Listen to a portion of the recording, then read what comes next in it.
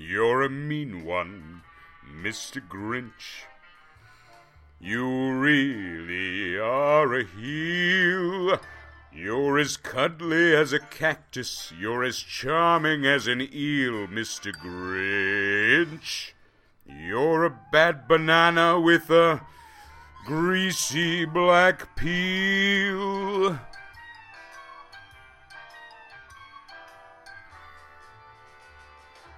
You're a monster, Mr. Grinch. Your heart's an empty hole.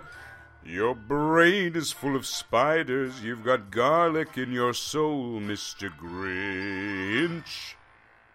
I wouldn't touch you with a 39.5-foot pole. You're a vile one, Mr. Grinch. You have termites in your smile. You have all the tender sweetness of a seasick crocodile, Mr. Grinch.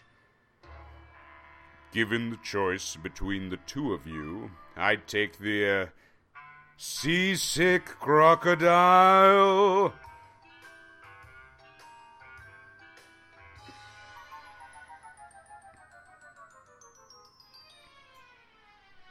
You're a rotten Mr. Grinch. You're the king of sinful sots. Your heart's a dead tomato blotched with moldy purple spots, Mr. Grinch. You're a 3-decker sauerkraut and toadstool sandwich with arsenic sauce. You nauseate me, Mr. Grinch, with a nauseous super nos. You're a crooked jerky jockey, and you drive a crooked horse, Mr. Grinch.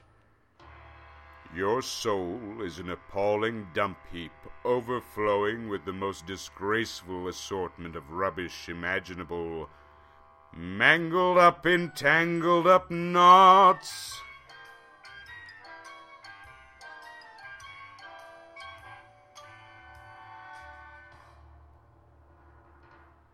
You're a foul one, Mr. Grinch. You're a nasty, wasty skunk. Your heart is full of unwashed socks. Your soul is full of gunk, Mr. Grinch. The 3 words that best describe you are as follows, and I quote: stink, stank, stunk.